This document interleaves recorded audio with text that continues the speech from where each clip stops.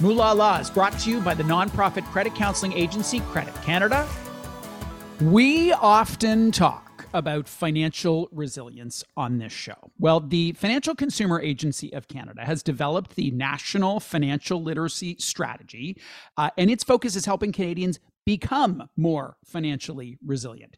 The strategy has 5 consumer building blocks, what they call them, that help Canadians gain the necessary skills to do this. And one of them is managing debt. So we're going to talk about that. We're also going to talk about the agency's measurement plan, which is new and interesting and critical. Joining us is Supriya Syal. She is the Deputy Commissioner at the Financial Consumer Agency of Canada. And a happy Financial Literacy Month to you. And a happy Financial Literacy Month to you as well, Bruce. Thank you for having me. What do you mean when you use the phrase financial resilience? I think the word resilience is a word we more commonly associate with mental health. We think of it as a form of strength, fortitude, if you will, to surmount rather than succumb to the challenges that life throws our way. And financial resilience is actually, it's not different. It is the ability, the way we define it, as it is the ability to adapt or persevere through both predictable and unpredictable financial choices, difficulties, shocks in life. So just as psychological resilience allows people to recover and get past negative life events, financial resilience allows people to recover and get past negative financial events. We are meeting on the radio for those of you listening, not while you're driving. You can't do this while you're driving, but if you're listening at home, do a search for the National Financial Literacy Strategy and the FCAC, because you're going to see this really great graphic. It's very clear. It's very compelling. And at the heart of it is this notion of financial resilience. On top of that, there's what can enable consumers to achieve, and then what you call ecosystem changes, which we'll talk about. What's the main goal of the National Financial Literacy Strategy? Helping Canadians build financial resilience. We are very cognizant of the fact that we're in an uncertain fiscal environment.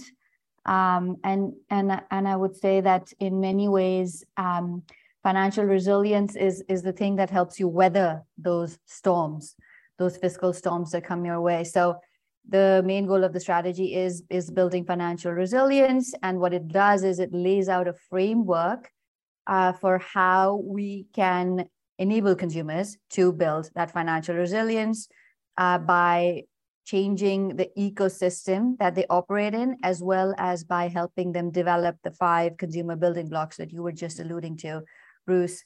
And the idea is that together, these things as a whole will create the context, or will create the set of behaviors that will lead to financial resilience.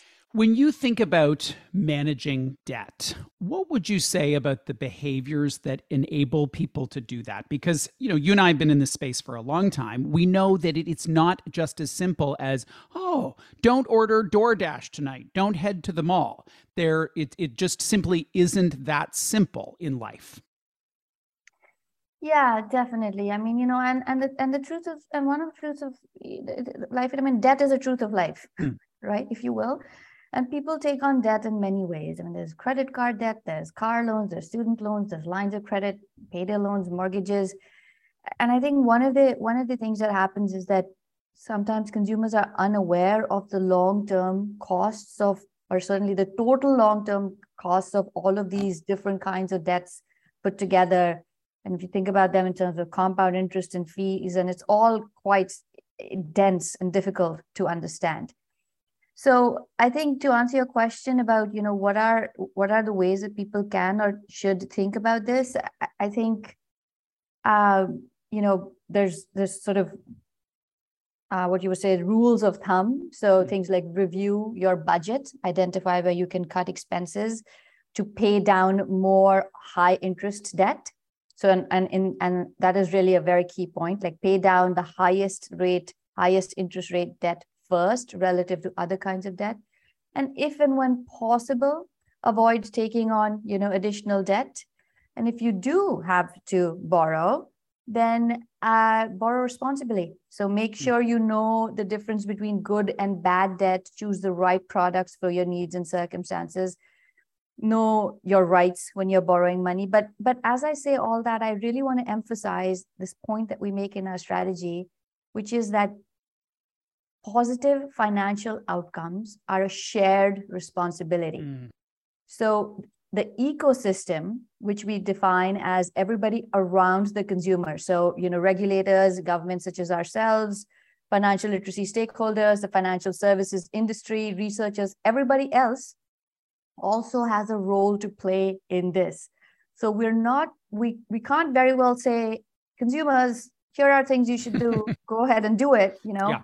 We need to help, we need to enable, we need to create the environment in which these behaviors are the easy and the obvious behaviors. So things that we can do, for instance, we lay these out in the strategy, there's the whole ecosystem changes piece that we can get into, but even specifically in terms of debt, one of the things we urge stakeholders to do, the ecosystem to do, is test and pilot different kinds of interventions to help consumers manage their debt or avoid incurring additional debt-related costs. So these would be things like do an experiment where you increase the amount and or the frequency of minimum payments, or set automatic minimum payments, or increase payment amounts in alignment with, say, salary increases or bonuses, or explore opportunities to reduce interest payments on existing debts through, refinancing or consolidating debts. These are all ways in which the ecosystem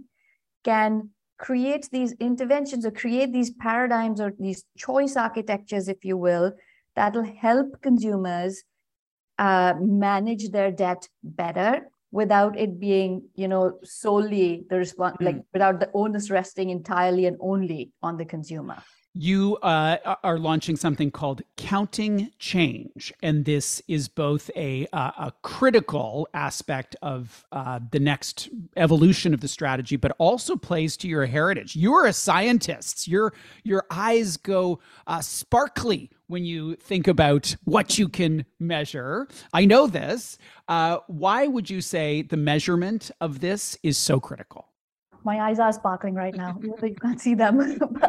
So, the strategy, I would say as a whole, is a departure from how we previously approached financial literacy in two ways. So one is this ecosystem approach that we were just talking about, which is that it's a shared responsibility. We need to help consumers rather than hinder them. The second departure is the one you're speaking to now. And this one, I would say, is in many ways the lifeblood of our new strategy, if you will, because it runs so sweepingly through it and is what will help us keep it alive. And this is an outcomes-driven approach. So what we're saying is we need to experiment. We need to test what we do to make sure it works. I think I said to you last year, it's best to test, stop doing what doesn't work and do more of what does work. But all of that is fine to say, but how do we know, right? How do we know what works? And the way we ascertain that is by measuring outcomes so that we know whether or not we're succeeding. And not only that, we all as a collective, so this ecosystem, we all need to concur on how we will measure. We need to speak the same language, so to speak, because if I'm doing an intervention where I'm measuring, access to trustworthy and affordable financial help, and you, Bruce, are doing an intervention where you're measuring access to trustworthy and affordable financial help, but we both define trustworthy differently, then we can't actually compare our results. We cannot say collectively, our work has increased access to trustworthy help in these ways because we defined it differently. And so we will have measured different things, which are, probably non-comparable things. So what we need to do in order to assess collective impact is measure the same thing and in the same way. And that, the way we do that is through a measurement plan. And through this plan where we lay out, look, these are the metrics we're going to use to measure this thing. If we're going to make up a new metric, these are the ways we should make up a new metrics. These are the features of a good one. These are not the features of a good one. How can we work together to build and speak the same language? And that is the measurement plan, which is called, there's a companion piece to the strategy. The strategy was called Make Change That Counts. And this companion piece, the measurement plan, is called counting change. I love it. I love it. Okay, one more question before we go here. On the ecosystem front, there is a whole part around enhancing access to trustworthy and affordable financial help. As you may know, my day job is as CEO of Credit Canada. We are a nonprofit credit counselor. We've been around since the late 1960s, and we are prevented from advertising on Google. So in terms of a consumer's ability to access nonprofit credit counseling, the number one way one can advertise, we are prevented from doing. I'm not asking you to comment on that, but I am asking you, what role should stakeholders take on to engage the FCAC in ensuring that that access is present? Because it's not universal. Yeah, I mean, and I think it's such an excellent question, right? And I think that there are many ways that we can collectively work to improve that access. So one simple way is I would say, to have conversations about money, right? And which is part of the point of your podcast, Bruce, and some of the great work that you do, because I mean, there's data to show that people find money more stressful than sort of their relationships, their work, and all these other features of their lives put together. But we spend so much time. Think about the amount of time we spend talking about our relationships and our work and our, other stuff about our life. We really don't spend talking about money because of some bizarre taboo that was created, I think, like 100 years ago about, and I was saying this in another podcast, which is that we really need to evaluate our societal taboos, right? Like women wearing pants used to be a taboo. Right. People sneezing in public used to be a taboo. I mean, I'm pretty sure we've all sneezed in public, right? And why does money remain such a taboo? And this may seem tangential to your question about access to affordable, trustworthy financial help, but it's actually not, because in order to seek out that access, we need to, as the first step, at least talk about the money that we can then go ahead and say, okay, this is a relevant conversation. This is something we all want to be doing. Let's set up the paradigms through which we can do it. Now, super helpful. And here we are talking. I'm afraid we are out of time in our talk. We will talk again. And thank you for all the work that you are doing on improving financial resilience in this country. Absolutely. Thank you very much for having me here, Bruce. And I look forward to continuing this conversation as well. Supriya Syal is the Deputy Commissioner at the Financial Consumer Agency of Canada.